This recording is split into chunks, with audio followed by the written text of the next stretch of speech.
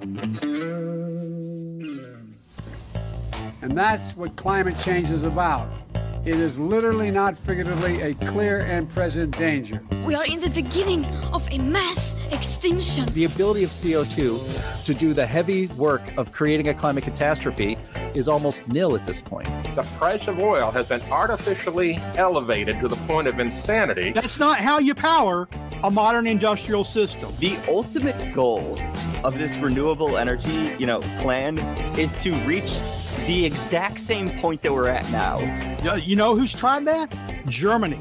7 straight days of no wind for Germany. Their factories are shutting down. They really do act like weather didn't happen prior to 1910. Today is Friday. That's right, Greta. It is Friday, and this is our own personal Friday protest. Climate Change Roundtable, episode 96, Climate Trial of the Century, Mann versus Steyn, round 3. I'm Jim Lakely, Vice President of the Heartland Institute, and our usual host, Anthony Watts, is under the weather today instead of forecasting it. So feel better soon, Anthony, and we'll see you next week. With us, as always, are Dr. H. Sterling Burnett. He is the director of the Arthur B. Robinson Center at the Heartland Institute, and also Linnea Lukin, a research fellow with the Robinson Center. Well, and we also have a special guest. I'll get to her in just a moment. But we've just ended week 3 of the defamation trial where serial litigator and all-around nasty piece of business, a climate hockey stick inventor named Michael E. Mann, he's suing Mark Steyn and Rand Simberg for a couple of blog posts that supposedly so greatly injured his reputation that it damaged his ability to get government grants to fund more climate alarmism and made him a pariah in public and professional circles. Well, anyone following this trial that has operating ears and an open mind would find that that claim is utterly ridiculous. And that surely includes our special guest this week. That is one Ann McElhinney. She and her husband, Philip McAleer, who we had on the show last week, run the Unreported Stories Society and have been in the courtroom every day. And they provide comprehensive coverage on this important trial via their podcast, Climate Change on Trial. Welcome, everybody. This is going to be a fantastic show, and special welcome to you, Ann. Thank you so much. It's great to be here. Thank you for having me. You are quite welcome. It is our honor to have you here. And I know we only have you for a limited time, so we're going to try to get to some of these, some of the new developments in the trial this week. Michael Mann rested his case. And I think, anybody listening to trial, as I alluded to in the introduction, would find actually that Mann's witnesses were not really all that impressive. In fact, the defense, and again, you get a lot of this from listening to the Climate Change on Trial podcast, a lot of the witnesses for the plaintiffs, the defense questioning of those witnesses seemed to do a lot more good for the defense than they ever did for the prosecution, or I should say for the plaintiffs.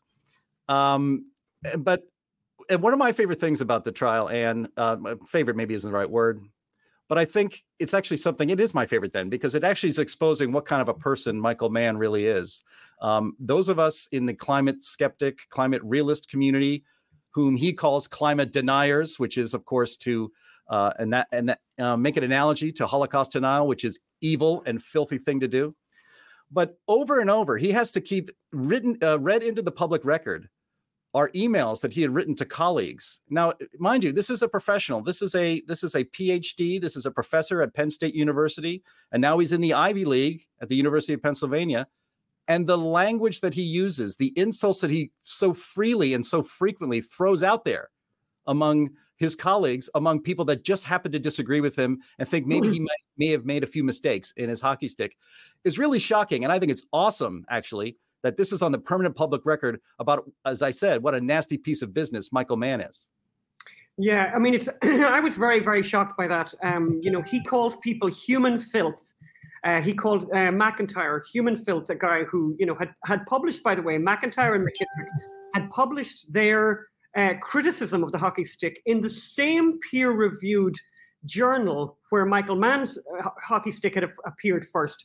And those guys, got the ire of Michael Mann, and he called, human filth, by the way, to call somebody that. He also called him an a-hole, and I'm abbreviating that. But I think even almost worse was Judith Curry. Judith Curry, as I think you guys would probably know her very well, world-renowned climate scientist, very pure, science person. By the way, big time environmentalist. She explained when she was in court yesterday. I think she has 26 solar panels at her house and all of that. But he insinuated in emails to other academics, including people at NASA, that she had slept her way to the top, which is the oldest slur against a woman being successful in the world that is known to man, basically. And this is what he did. And when he had an opportunity in the court, under pain of perjury, he admitted, and it's on the testimony, that every part of the email where he insinuated that she was a student when she went to Penn State, that she had an affair with a married man, that every part of that was untrue. And when he had an opportunity, when Judith Curry was in the courtroom, when Dr. Webster was also in the courtroom, her husband, he didn't apologize and hasn't done anything to apologize since. This, for me, I found it really shocking. We've all been to university, I presume. And my memory of third level education was that I was taught by people who were, crusty academics, a little eccentric, but awfully correct, very impressive. And if this is the caliber of person who's teaching at Penn State, it's kind of an interesting insight that you speak like that about people who disagree with you. These people didn't kill your dog. These people didn't, shoot your wife. And yet he uses language, incredibly intemperate language, to describe these people. And as you know, and I think you've talked about it before, Tim Ball, in Canada, we basically litigated him to death. Extraordinary. And when the case went against Michael Mann, he never paid.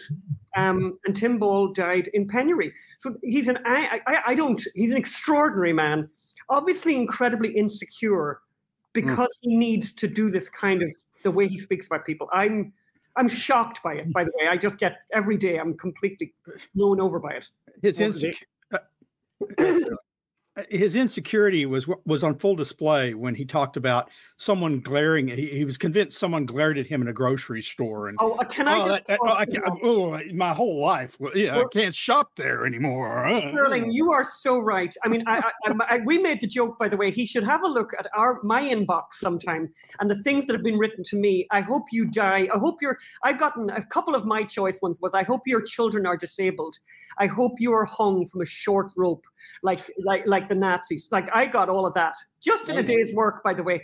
He said, and this is by way of him as the plaintiff proving damages, said that in a Wegmans, by the way, let's be specific, in a Wegmans in State College, someone looked at him the meanest look he'd ever seen. Woo! And by the way, my question to that is, how do you know, Michael Mann, that man didn't just find his wife in bed with someone else? How do you know that man didn't just stand in a piece of poo? How do you know that man didn't just realize that the winning lottery ticket for that week was his numbers and his wife had washed down the sink? How do you know whatever, right? How do you know he didn't look at Mann? He never said his name. He never said anything. Well, yeah, and the irony with all of this and Michael Mann being a nasty piece of business is that if there's anybody who's a serial defamer of others in this community, it is Michael Mann. It is not Rand Simberg, and it is not Mark Steyn. Correct. So as I mentioned, Mann did rest his case this week, and we're going to get to something that many thought might happen after he rested his case, but apparently did not happen. And you were in the courtroom to see it, and people listening and watching online were not able to see it. So it's very important that we get to that. But Ann, first, I wanted to get to two clips from near the end of Mann's case from your excellent Climate Change on Trial podcast and play them for our audience.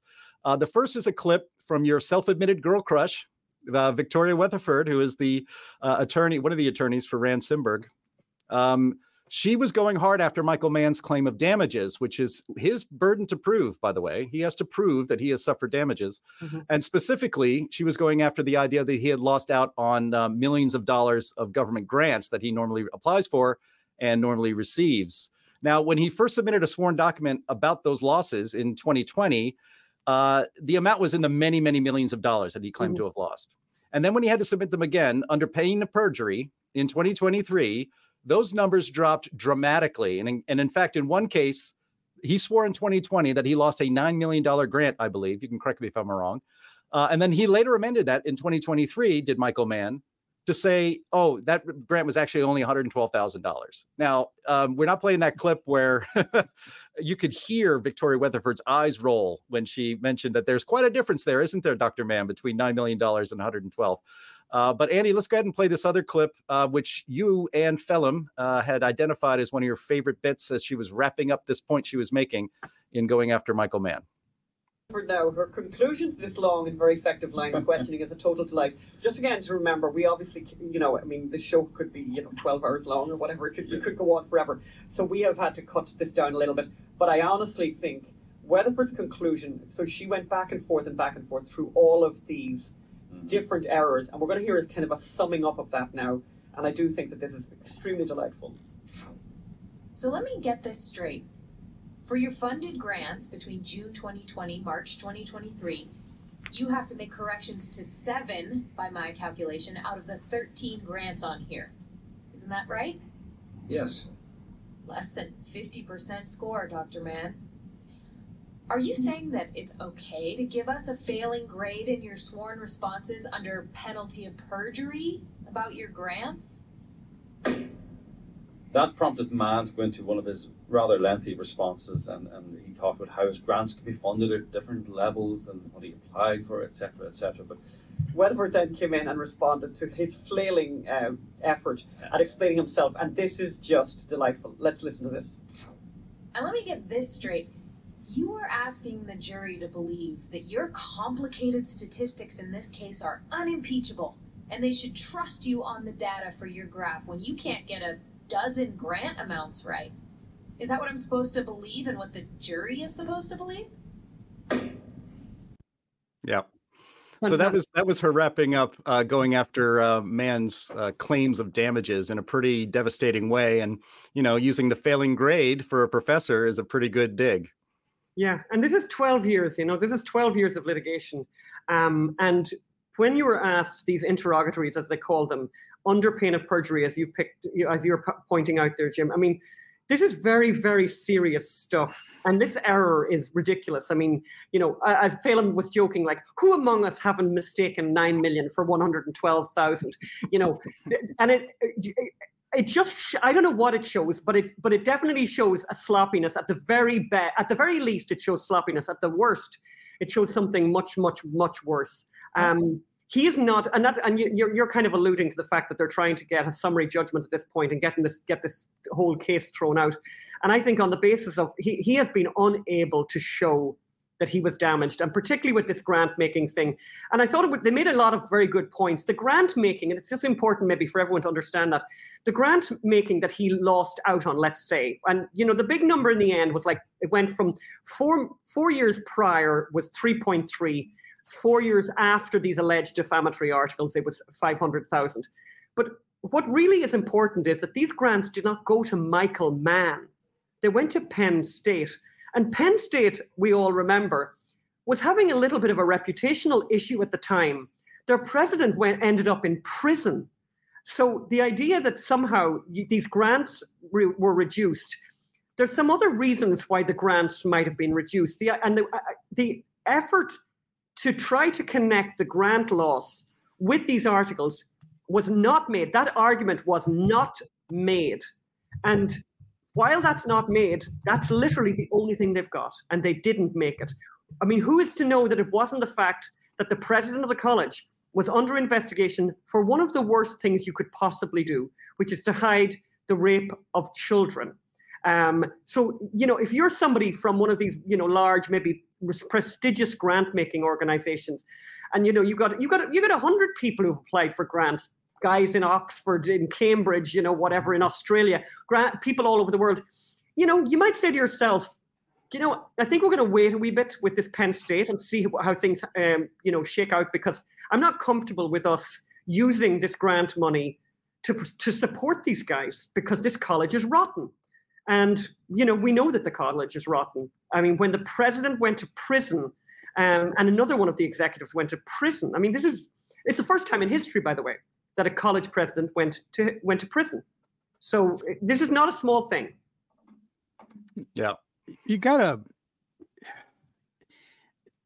Mann, in my experience, I've actually met him, been on the same conference as him, published in the same journal. He has no small amount of hubris. And you got to think another factor in him not getting his grants. I mean, he's assuming that they just come to him every year. They're going to just come to him and his group, whoever he's applying with. But the truth is, just like there are lots of people you said from Oxford and wherever, pushing for grants, they all have good, interesting research, and he doesn't have a right to a set amount of that pool money. Others may be more deserving that year and in the following years. I think the grant thing, I'd be interested to see how the judge responded to the fact that, what your impression of what the judge responding to the fact that they had filed these false or misleading statements about the money. I think they all should call him out on the fact that he claimed early that he doesn't tweet much. Something like one of the attorneys said, look, aren't you constantly? No, I don't tweet much. Well, he'd done over 100,000 tweets. It turned out to be something like, X dozens per day, every day. Look, I don't tweet much. Zero. There's a lot of people that don't tweet much. Mann tweets. I mean, he rivals, Donald Trump during his peak. Yeah, well, he really loves to tweet. And in fact, actually, I think the first day of the trial, he blocked me on Twitter, and he's blocked an awful lot of people. But obviously, we have ways around that, and we've got other people who he's not aware of. So we're able to see his tweets. And actually, he's been going nuts on Twitter over the last few days because he doesn't like what's going on in the court and what's coming to light. One of the things that I think you just kind of alluded to there when you were talking was the fact that he actually, misrepresented to the jury visually with a demonstrative. He showed a spreadsheet of grants that he had missed out on, and the 9 million, that error, which had been pointed out prior, he showed that to the jury. They showed that. The plaintiffs showed that to the jury and the judge went fairly nuts over that, to be honest with you, was very, very, very angry about that, to knowingly show something to the jury that is completely in error. But as you have mentioned earlier, Jim, so the plaintiff's case has rested, and then we get to hear the defense. And we're running out of time, by the way, here. It's unbelievable. The judge said yesterday, no matter what happens, we're finishing on Wednesday. So that leaves us now with 3 more days, right? Because we don't have court on Friday. So we've got 3 more days. We've got a jury that are always, always late. So we never, ever start on time. Okay, it's a little bugbear of mine. I'm terminally punctual. It's just a thing with me. I think it's very disrespectful. I just think it's incredibly disrespectful to have somebody waiting on you. It doesn't matter who it is. And I'm not saying everyone in the jury, but I'm saying that there is a court in that jury who are late every day. And I'm not talking about 5 minutes. I am not talking about 5 minutes. We start at least a half an hour late, basically every day. Every day. So this is cutting into the time that that the defense have to put their case out. So we've only heard really from Judith Curry, but we did get to hear from Professor Weiner, who you mentioned that I had a girl crush on Miss Weatherford. Well, she's been slightly replaced by Professor Dr. Weiner. My God, what a delight. And really, he has restored my faith in academia. He's from the Wharton School of Business. He's a statistician. And he's what every young person deserves when they go into third level education. He's very pure. He's incredibly excited by what he does. And he's somebody who analyzed Michael Mann's methods for creating the hockey stick. And I thought was devastating. Yeah. In the demonstratives that he presented, I thought he was devastating to the case. Because he showed, and and I think maybe Jim, maybe you have those visuals, but he was devastating. And I think, a lot of this case is very technical. It's quite tough for people. I'm not a scientist. I find it very tough at times to keep up with some of the language.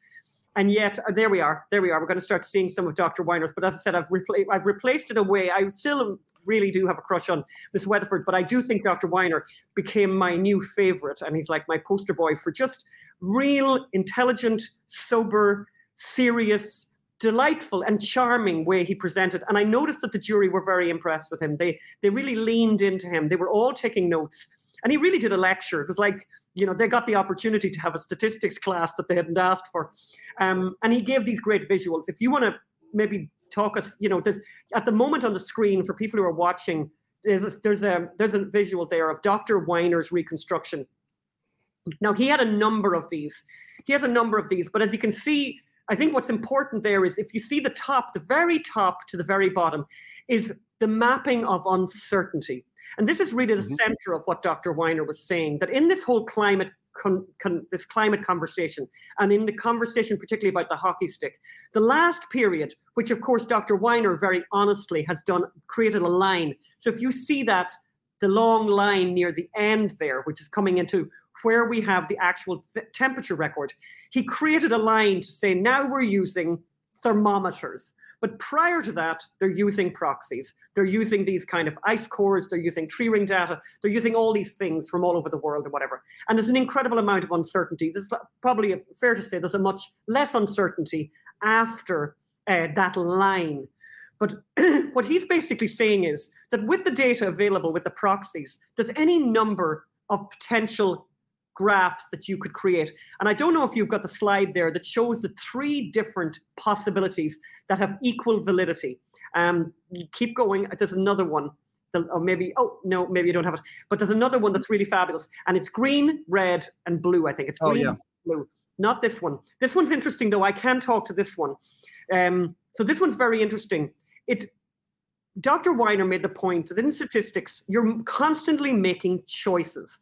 And you need to be very transparent about how you made those choices. So he said, you're constantly coming to a fork in the road. Do I go right? Do I go left? There's nothing wrong with either direction, but you make choices, and the choices will affect an outcome. And here's one of the choices, and it's very interesting for your viewers to look at this.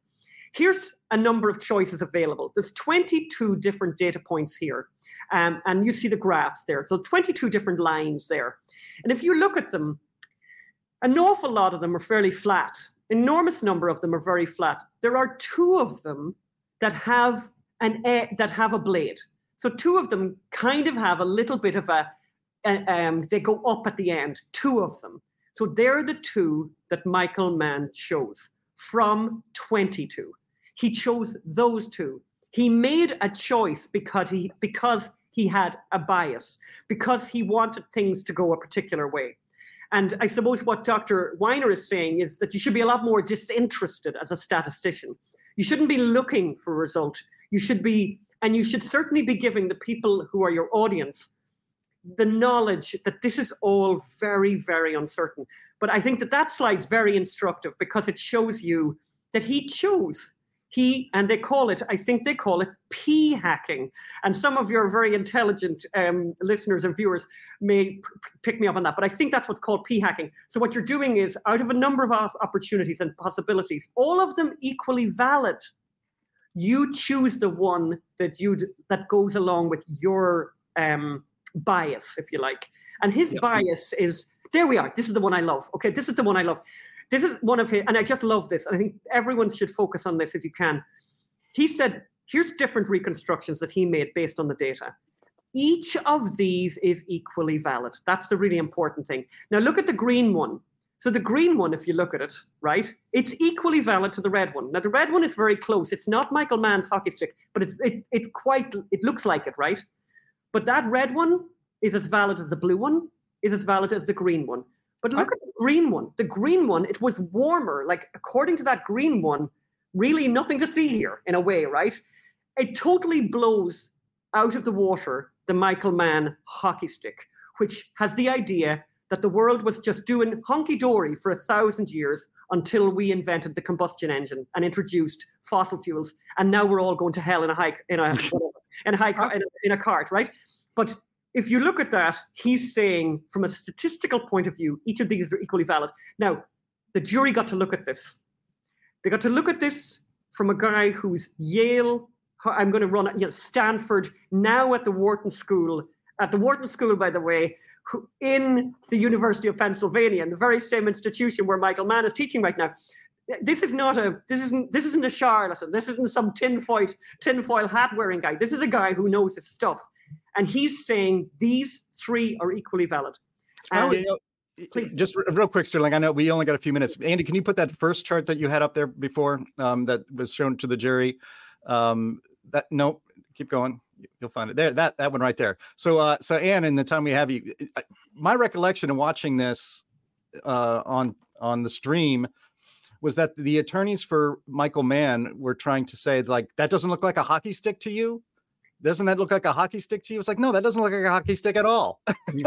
It looks like actually it looks like a U trend with the bottom of the U quite far to the right. But yeah, so I guess his attorneys were trying to, because it's important, I think, the case that what Mark Steyn and Rand Simberg had written was that the hockey stick graph is a fraud. In other words, it's fake. It's not real. It's not a hockey stick. And so when you can put this evidence up there from the statistician who knows how to, and one of the things that Anthony Weiner, or Abraham Weiner, I should say, said during the trial is that he is probably one of the most, certainly this country's most renowned statisticians. He has a radio show on Sirius XM radio as a statistician. That's, how many statisticians have their own national radio shows? Yeah, we should really give a shout out. We should give a shout out because some of your listeners would probably really like this guy so much. And I haven't listened to the show, but it's called the Wharton Powerball, I think. So people can check it out. The Wharton Powerball, and it's basically a lot of it is about sports statistics. But he's a delight. He's a complete delight. Actually, if you go back to the chart there with the three different colors, what you're saying, Jim, actually, this is the chart that they were talking about. And they were saying, oh, sure, that green line is a hockey stick. And I'm not even going to begin to argue with that. The hockey stick that's in question is the hockey stick, which is basically where it's a hockey stick lying horizontal, where the blade sticks up. And this idea that you're trying to confuse everything by saying everything looks like a hockey stick. No, this actually looks, as you say, it comes down and goes up. But he was, they were flailing. I felt they were flailing with this hockey stick back and forth. It's the hockey stick that is being criticized, which is Michael Mann's hockey stick, which has the 1,000 years flat line interrupted then by this catastrophic warming where we're all going to die. And something else I want to say that I really would love, and I maybe Phelan mentioned it last week, was Rand Simberg made a speech, or not made a speech, but it was being questioned. And I really like Rand Simberg. He's a very serious man. He's actually, what would be called colloquially a rocket scientist. Actually, genuinely, he's one of them. He's that kind of guy, right? But he said, why is this important? Why is all of this important? And it came up in the context of his criticism of Al Gore's An Inconvenient Truth. And this really meant a lot to me as well. And he said, he was criticizing that Al Gore's movie is being shown to kids in schools. And he made the point that for the first time in history, young people are deciding not to have children. Right. Because they're so terrorized and depressed by the teacher who they love and respect and believe in, telling them we're all going to die, we're going to fry. So if you were to have a child, who in their right mind would do that, by the way? Have a child and bring them into some kind of apocalyptic nightmare? Nobody would do that. So the teachers children, and I've noticed this when I've spoken on campuses, and it's something that matters a great deal to me, is I go to these campuses and I meet these depressed young people. And I'm thinking, and I know you guys, and I know we're all in the same team here, whatever, but it's never been better. We're so lucky. We don't even know how lucky we are. People are walking around and they're, Richard Lindzen the other day, and I could talk a little bit about him. I can stay on a bit longer. Richard Lindzen is, an advanced age, and there he was, coming in to give evidence from Paris through Zoom. It didn't work, but the technology. But we're living at the best time in history, and young people should be told that, and told to be enthusiastic, and told to get excited and have loads of children, because one of their children will cure cancer, and make them joyful and be Beethoven, or not even be Beethoven and annoy them, but be magnificent and a joy to them. But instead of that, they're being brought up in this horribly doomsayerly environment. And Rand said that on the stand, and I just really I really loved that. And I think this is what this case is about. And this is why they need to win. Before we get to the rest of this podcast, I wanted to let you know about 2 fantastic live podcasts Heartland produces every week. We'd love for you to join us every Thursday at 1 p.m. Eastern, noon Central, live for our flagship In the Tank podcast. You can watch on the Stopping Socialism TV channel on YouTube, where you can participate in the show in the chat with other fans and also ask questions that we'll address on the air and put up on the screen. And every Friday, also at 1 p.m. Eastern and noon Central Time, you can go to Heartland's main YouTube channel. Just search for the Heartland Institute on YouTube for Climate Change Roundtable. Heartland's climate team of Anthony Watts, Sterling Burnett, and Linnea Lucan cover the crazy climate news of the week, debunk mainstream media myths about the so-called climate crisis, dig into energy policy, and much more. The show also often features guests that include some of the leading climate scientists and energy policy experts anywhere in the world. There is no show like it anywhere. So become regular live viewers of both of these programs if you are interested in smart, lively, fun, and interactive conversations. We hope to see you there every Thursday and Friday afternoons at 1 p.m. Eastern and noon Central at the Stopping Socialism TV channel and the Heartland Institute channel on YouTube. Oh yeah, we're also on Rumble. See you there. Yeah. Just one last thing I wanted to mention about Abraham Weiner. He testified that the reason, because actually the Mann's attorneys were like, this is the first time you've ever gone into climate science and statistics, right? And you haven't really done a lot of other work when it comes to climate science and statistics, have you? And he says, no. But he said, that wasn't really his thing. His thing is statistics. And he said he looked at the hockey stick and he says, what Michael Mann was trying to do with statistics, and he is not a statistician. He said that was the hardest problem I could even imagine having to deal with statistical algorithms. And so one of the country's most renowned statisticians actually takes a look at the data and comes to a very different conclusion. And actually what he did is he exposed that what Michael Mann did, and which is what he's being criticized for, and what he's suing over, is that he was cherry picking data, and that frankly, he doesn't know what he's doing when it comes to statistical analysis of both temperature records and proxy data. On that point, Mann, when he was testifying, he specifically said, no, I'm not a statistician.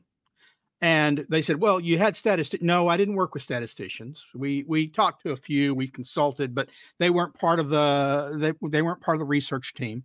So a non-statistician produces a statistical analysis, and then they criticize the statistician who analyzes their analysis because he's not a climate scientist.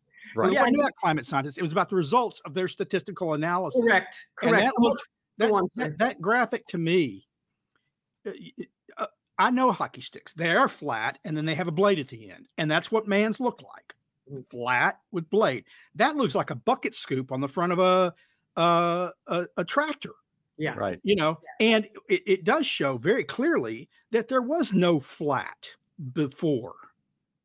What's also great about Dr. Weiner is, and it's such an interesting thing about statistics. I literally can imagine some of the jury, by the way, deciding that they're going to study statistics after this, because it's really fascinating. Because it doesn't matter that he doesn't know anything about climate. In fact, it's almost an advantage that he doesn't know anything about climate. He knows about data.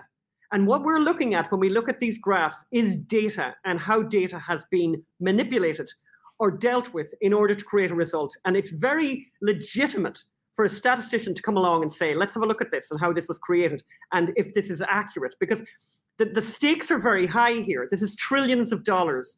This is people who froze to death in Texas, by the way. This is about people who froze to death in Texas, including a child. Yeah. This is what this is about. This is about the lights going off in Germany. This is what this is about. The stakes could not possibly be higher. So yes, you should invite, if you care, you should be inviting everyone in to criticize your results, because we're all in this together and this really, really matters. But I loved what Dr. Weiner said. He talked about how, confirmation bias and p-hacking, etc., these inappropriate ways of dealing with data create results that are incorrect. And he gave fabulous examples, and not as serious, but he gave a wonderful example about, I think it was, and he mentioned it without getting into too many details, about a cough medicine, which then had been scrutinized by statisticians who came back and basically said, okay, That cough medicine that we've all been taking all around the world forever does nothing. And so people like this Dr. Weiner, the world needs more of him. And I'll tell you one other thing that I really think is important. One thing that has really struck me in this case and sitting in that court case is what has been going on in that courtroom is what should be going on in the town square of every town in the world. And it's what's not happening because the climate change alarmists will not debate. They will not debate. And so there's something very powerful happening in this courtroom where they are having to answer questions. And my God, they hate it. That's why Michael Mann does not want to talk to anyone who won't, celebrate him without question. He wants to pal around, as he said, he has a bromance with Leonardo DiCaprio. And we didn't mention, I presume Phelan mentioned it last week, the idea that 12 years of litigation, he has never spent a penny. He is in lawfare, trying to destroy people. Mark Steyn is there in the courtroom in a wheelchair. I mean, it's horrible. And it's no small measure that he is in that wheelchair because of this litigation. Who would be fit for it? The bills are astronomical. They're frightening. I have a very good friend who's a lawyer in town here. He explained to me that the average kind of price for these lawyers is $1,500 an hour, but most of them are $2,500 an hour. Most of them. So $1,500 is kind of the lower end. Even let's exaggerate downward and say $1,000 an hour. This is hours and hours and hours for 12 years. This is huge money.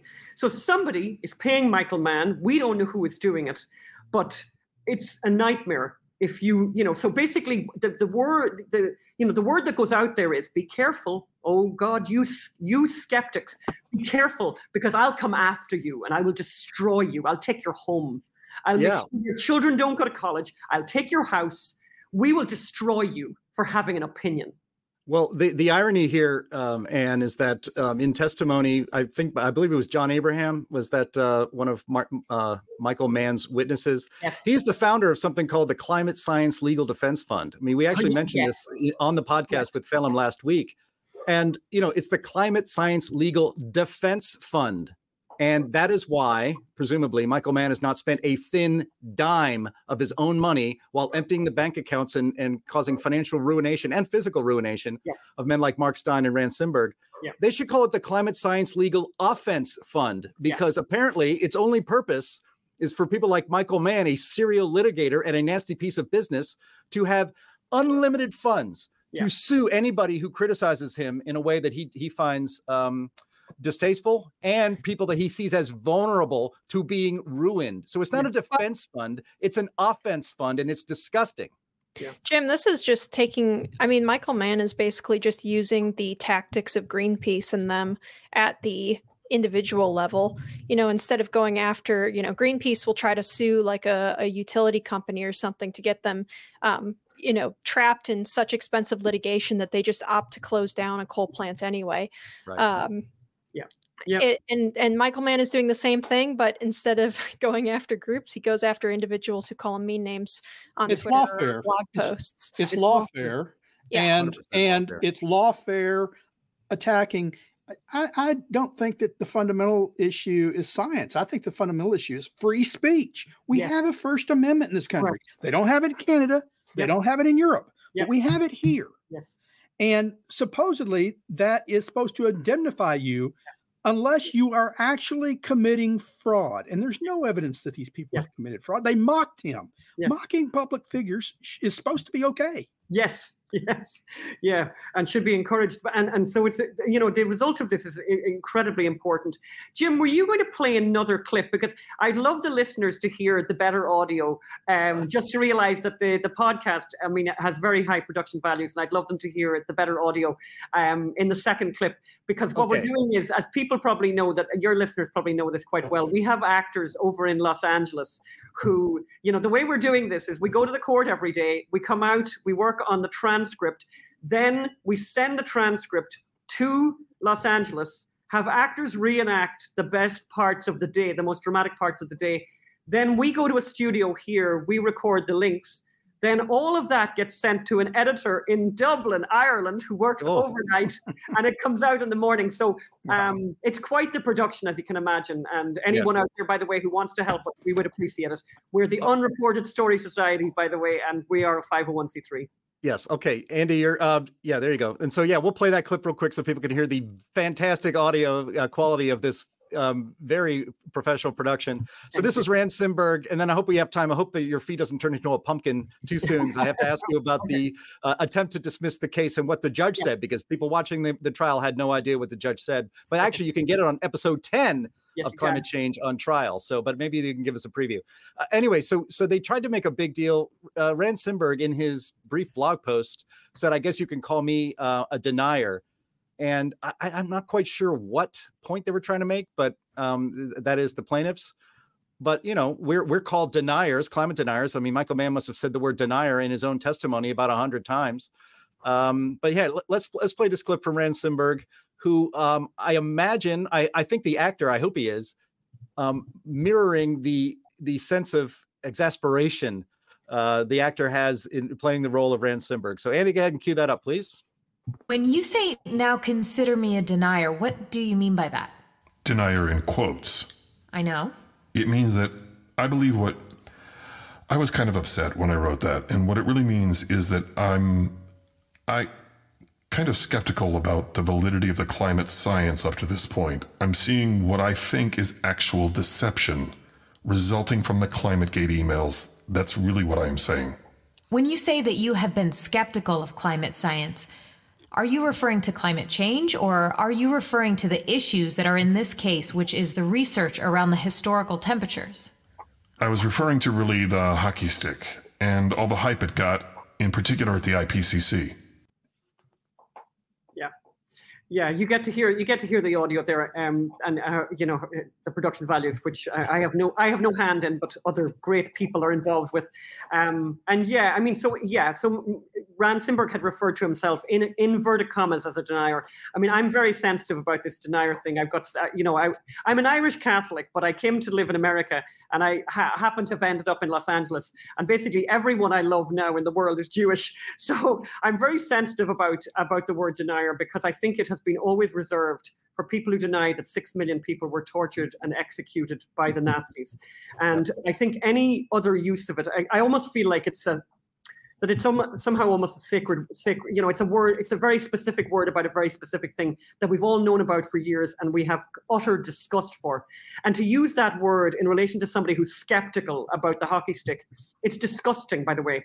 And equally, by the way, I have such clear memory. Some of your listeners will remember we created a documentary a number of years ago called Not Evil, Just Wrong, about this whole issue, about this whole global warming madness. And we interviewed the great Dr. Richard Lindzen, chair of atmospheric sciences at MIT at the time. I know he's retired now, but a brilliant person. And this is where my sensitivity started, because he said he had literally just read at that time, this is, I don't know, a decade ago, he had literally read in The Economist himself be described as a denier. And he's, you know, you guys probably know Richard Lindzen quite well, very mild-mannered, very correct gentleman. And he said, you know, that he was quite shook up by it, because so many of his own family had perished in the Holocaust. Yeah. And for him to be called that and to have that word used against him, I mean, it's really horrific, you know. And this is the tenor. This is the tenor of this conversation, and there's something really quite disgusting about that. There's something disturbing about that, when you can't speak civilly to people about something that couldn't have more import for the world. As I said, people froze to death in Texas because of that hockey stick. I mean, literally because of that hockey stick, one of them a child. You know, this couldn't be more important. So we're allowed to talk about it. We're meant to talk about it. As you said there very correctly, Sterling, we have free speech in this country. And this idea that somebody like Michael Mann can come along and lawfare us into quiet, and lawfare us into being quiet and worrying that we're going to lose our house. This is not a good thing, and this case needs to end this, and to let these guys know, you have to take it. You have to take it when people say, "I'm questioning this." in the strongest terms, I'm questioning this. This looks wrong to me. And, the reason, by the way, that Rand Simberg and Mark Steyn were so critical was based on their reading of people like Dr. Wyman and others, Nobel Prize winning, actual Nobel Prize winning scientists who criticized the hockey stick. And that Nobel Prize, I presume Phelim dealt with that last week. But again, the stolen valor involved with that. Marie Curie won the Nobel Prize, Michael Mann. You did not.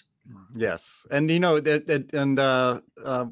so yeah, it's 43 minutes since we started, and I think you may have to go soon. So see how quickly you can do this before you have to go. So after the plaintiff Michael Mann arrested his case, the defense moved to have the case dismissed. They were arguing that Mann had not proved his case, that he suffered defamation or damages, injury, and the judge did not rule in favor of the defense. Can you walk us through those arguments and why the judge declined to just bang the gavel and throw everybody out?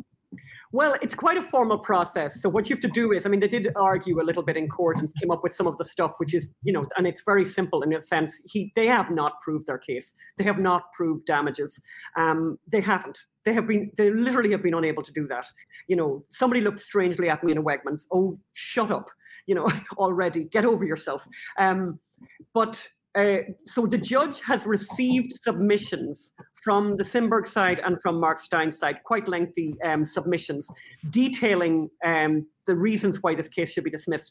They are being considered as we speak. And in fact, the plaintiffs are also allowed to speak into that and say why it shouldn't be dismissed.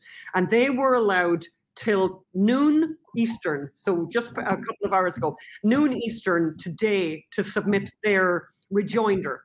And then the judge will decide. And I, funny enough, somebody asked me that very question, the question that you're kind of asking now.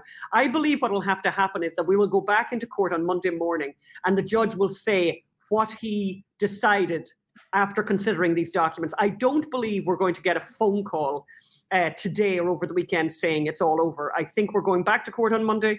I would be inclined to think that the judge will continue at this stage, but I do think they have a very strong case for dismissing, including in that the case for dismissal is the fact that the plaintiffs had shown erroneous information in a very, very prejudicial way to the jury.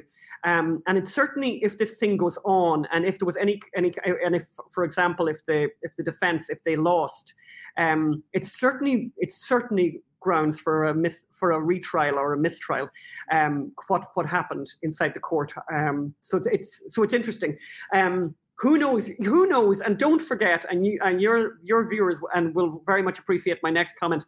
We are in Washington, D.C. This is a Washington, D.C. jury, which is almost in itself extraordinarily unfair. It shouldn't be here at all. It wouldn't be here at all if it wasn't for CEI and National Review, neither of whom are now in this case at all. It shouldn't be here. It should be in such a much more neutral venue. But I still believe in the jury system. I covered a case recently, the Kevin Spacey case, which I imagine many of your listeners would probably think Kevin Spacey is a dreadful person and was guilty and whatever. Well, he has been exonerated in every last court he's been in, because the guy who took the action against him lied.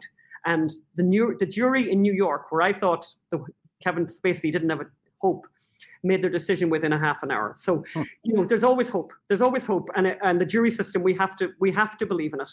And I do believe that they were very impressed, particularly by Dr. Weiner. And I hope they get to hear from Dr. Curry on Monday. Yeah. Well, so a quick question for you before you go, because you might know this and we don't. Question from Phil Rader. Do we know if Dr. Ross McKittrick is going to testify? He did a statistical analysis of the hockey stick as well. Do you know if he's going to be on if he's on the witness list for Mark Steyn? He's on. Yes, absolutely. Thanks, Phil, for that question. I'm actually really glad you wrote that in. So we have on the list of people who have yet to appear and should appear if this thing isn't dismissed are Ross McKittrick and McIntyre. McIntyre and McKittrick and Judith Curry and Dr. Richard Lindzen. Those are the ones that are on the list. But as I said, the judge has been, came out quite strongly and was quite kind of more firm than he's been before, saying we're finishing this on Wednesday, one way or the other. And I don't know how we do that with all those witnesses who haven't appeared yet. And, you have to think that they have to give their evidence.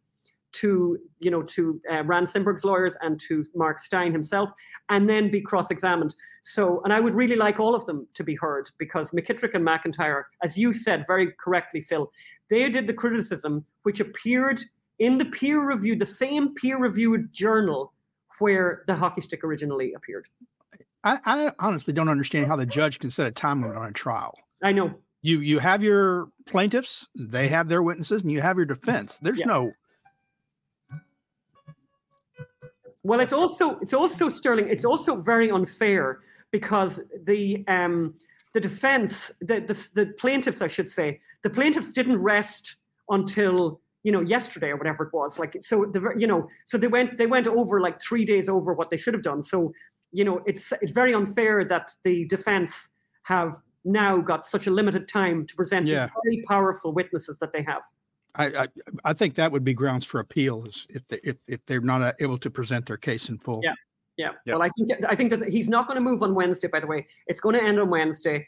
And can I just say, on my own behalf, I have 2 cats in Washington, in Los Angeles, waiting for me, who do have somebody taking care of them, but they'll be very upset if I don't return on Friday. So that's my plan. That's my plan. But we'll keep you posted, guys.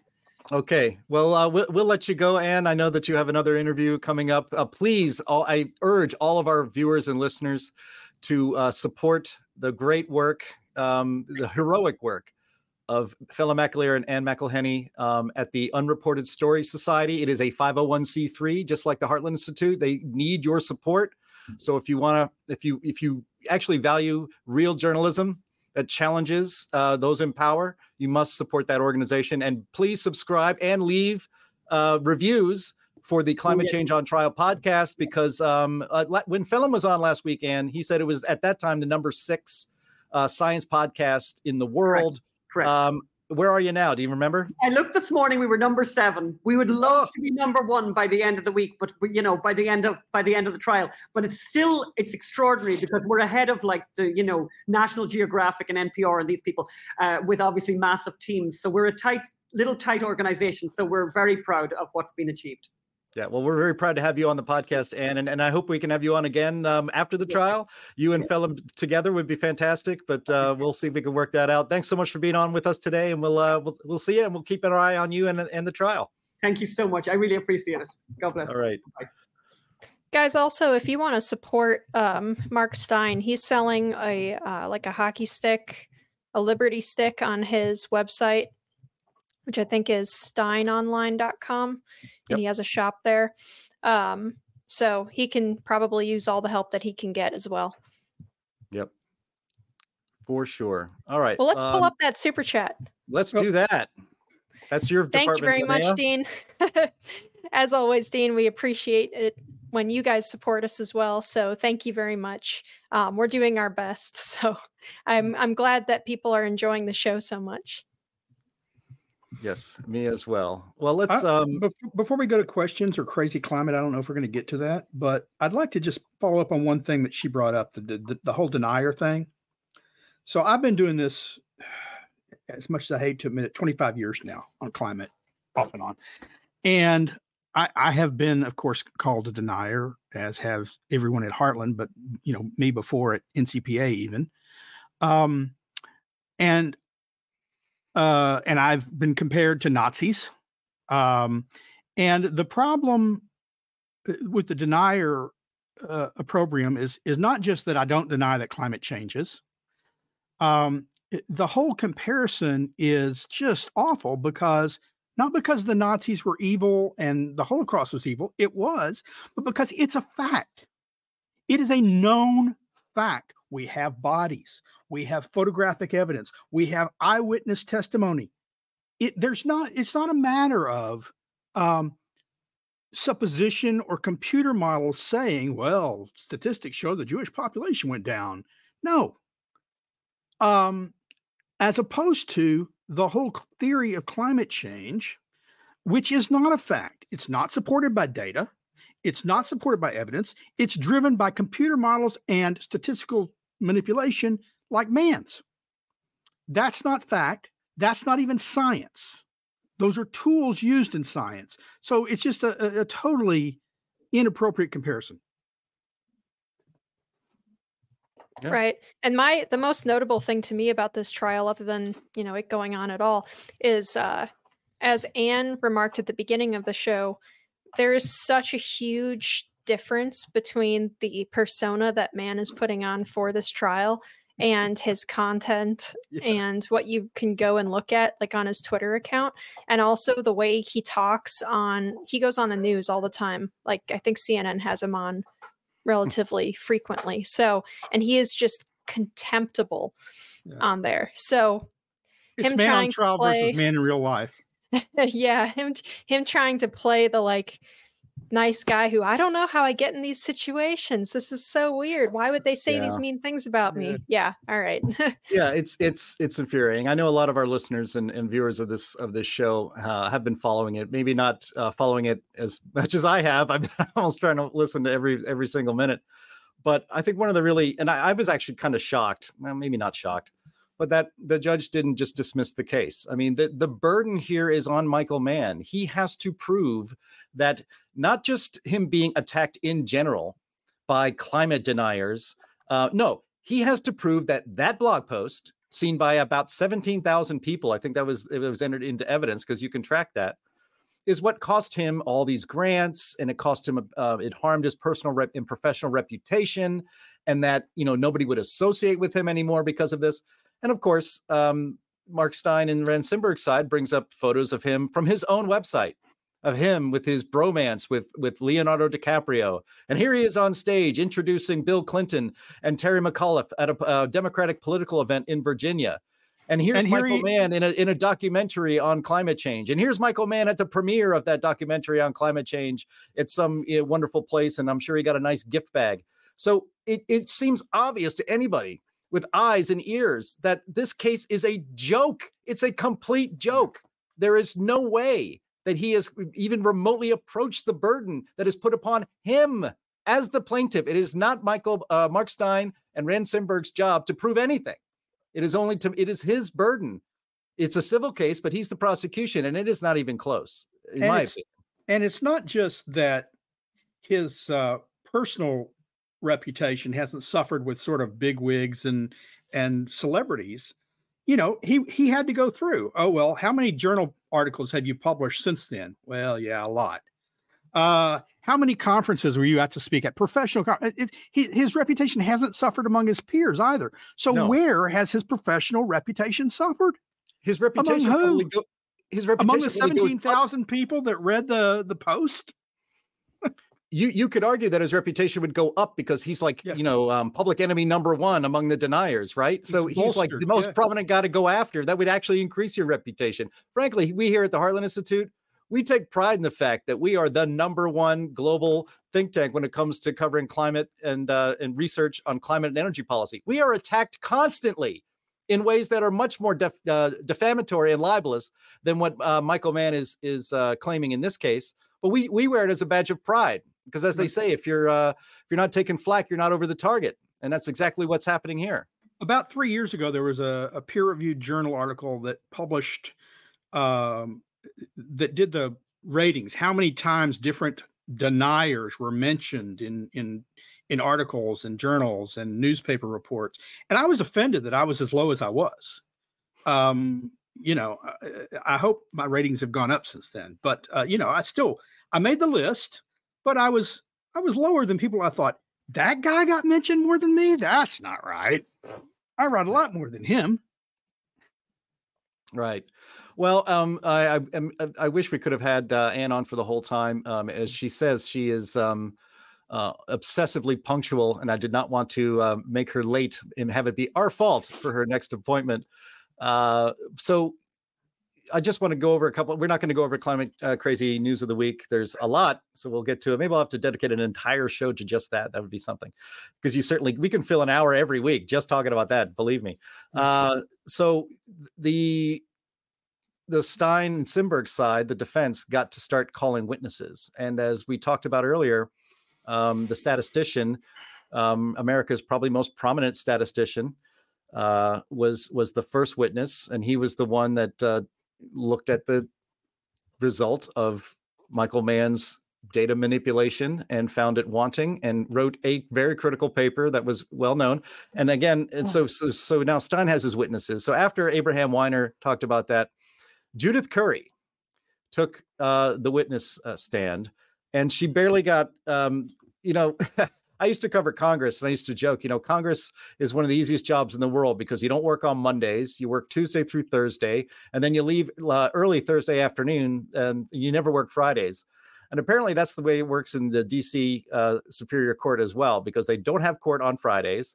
They do have it on Mondays. Apparently the jury, as Anne was annoyed by, can just come in whenever they feel like it. So when these guys are paying their attorneys $1,000 or $2,000 an hour, well, there goes $1,000 for the half an hour that we didn't start on time, because they charge for that too when the jury doesn't come in. So this jury, by not being punctual, is costing everybody lots and lots of money. But putting that aside, Judy Curry didn't actually get to testify very much. I think it's actually going to be starting up on Monday, and I think they'll really get rolling with her. And Judith Curry has been on this podcast on our show a couple of times. She has spoken at our climate conferences. So has Ross McKittrick. So has Richard Lindzen. So has Stephen McIntyre. So, we know all of these names because we work with them quite often. So next week is really what I was looking forward to, the defense witnesses. And they are going to go after they're going to go after Michael Mann and his hockey stick. And so no matter what the result of this trial, guys, I think its usefulness for posterity is that for the first time ever in a public forum, the fraudulent hockey stick is going to be exposed, and it will be on the public record forever. And it will be referenced, I would hope, for decades to come. Maybe as a kind of thing. Hey, remember when the hockey stick was a thing? That would be kind of fun, but we'll see if that's how it turns out. I want to caution care. I don't know if I've ever called it fraudulent, but the statistician yesterday, he said, no, I never said it was fraud. Fraud, and it requires intent. I can't get in people's minds. I called it deceptive because it is deceptive. And he explained why it was deceptive, why it didn't follow norms of statistics, why it cherry picked certain, statistics. There's no question it's deceptive. And Mann, he may have committed fraud when he said, I'm a Nobel Prize winner. He may have lied in court when he said, I don't tweet that often. And when he said, before Congress under oath, I don't call people, I've never called anyone a denier. How he could say that, it befuddles me. But I'm not convinced we can know with certainty that it was fraud perpetrated upon the IPCC, because I'm not convinced the IPCC ever cared about the truthfulness of it. It made the case they were trying to make. Right. They didn't care about the accuracy. They cared about the usefulness of it. They didn't care about the accuracy of it. That's right. So we'll wrap up the show here, but I wanted to thank both Peter Williams for his £9.99, I believe, in proper money, as they say, from England, and also here, Alan Griffiths has a question for £10. Thank you very much. Let's suppose Steyn and Simberg win. What then for the IPCC and the whole climate change industry? Well, I hate to be the the negative one. I don't think it'll make the IPCC withdraw using some of those models from their AR6 reports or anything. I don't think that that's going to change anything. I do think that they will be seething mad. There will be many emails going back and forth, particularly among the individuals who are already busted for sending nasty emails that were brought up in this trial, including a gentleman from NASA who is also just his activities on Twitter are just really shocking for someone who's supposed to be a professional. I won't say that it will all of a sudden create like a collapse in the whole narrative, but it will reveal a pre-existing crack. And I think that it can be leveraged on our part from there. Yeah, I largely agree with Linnea there. I don't think it will change their narrative, right? Because the hockey stick is only part of it. It's not one of the climate models. It's a statistical analysis that used grit and graphical form. They didn't use it in the 3 reports they issued after it because they didn't want to get into that. I doubt they'll ever put it in there again if it loses. I mean, they almost certainly won't. They'll just it'll be like in the Wizard of Oz when the curtain is peeled back and the wizard says, ignore the man behind the curtain. And the IPCC says, oh, well, that's old news. That was 5 reports ago. We're not talking about that. We've got a lot of data since then. Yeah. Well, I think what's fair to say is that Michael Mann winning would be really great for his side, or at least would be portrayed that way. Yeah. And him losing you would think is the opposite of that. So it's better than the alternative, which is a DC jury ruling, I think, beyond all logic and evidence that he has been defamed and is due punishment for Steyn and Simberg. Well, I think that would be if he loses, it'll be appealed. Yeah. If he loses, it'll be appealed. Sure. So more court for Steyn and Simberg. Great. Yeah. If he loses, it'll be appealed. It'll be a black mark. I suspect that it won't hurt the IPCC, but it will hurt Mann, and it'll hurt his colleagues. If I'm one of his colleagues, I don't want to work with him. I don't think it'll hurt Mann one bit because he's already lost court cases that should have hurt him in the eyes of his colleagues and stuff. That was Canada. Canada and they don't care because the kind of people that he's hanging out with don't care. Leonardo DiCaprio doesn't care that the data doesn't back it up. He's having too much fun, running around doing whatever celebrity appearances he does for this stuff. I mean, they really do not care. No, they don't. Well, we'll have it as an exit question. Ititsi So asks, does Mark need financial support? And the answer to that is yes. So you can go to Mark Steyn's website, steynonline.com. He is selling truth hockey sticks to help fund his legal bills. He doesn't have what Michael Mann has, which is the supposed climate science legal defense fund. So he has to depend on the likes of us to help him in this very important fight and battle for the truth when it comes to the climate. So that's going to be it for today. I want to thank everybody here for being on the program. And we are covering this trial. We're going to take it all the way to the end. So the judge says that the trial is supposed to end on Wednesday. So Monday, Tuesday, Wednesday are going to be very important days. I know I will be watching and listening to the trial. I suspect Sterling and Linnea will as much as they can. And we will hopefully have some good news to report at the end of next week, and every Friday at 1 p.m. Eastern Time, 12 p.m. Central Time. It's Climate Change Roundtable by the Heartland Institute. I want to thank again all of you for watching here online. I want to thank you for being in the chat. It's been fantastic, and we will talk to you next week.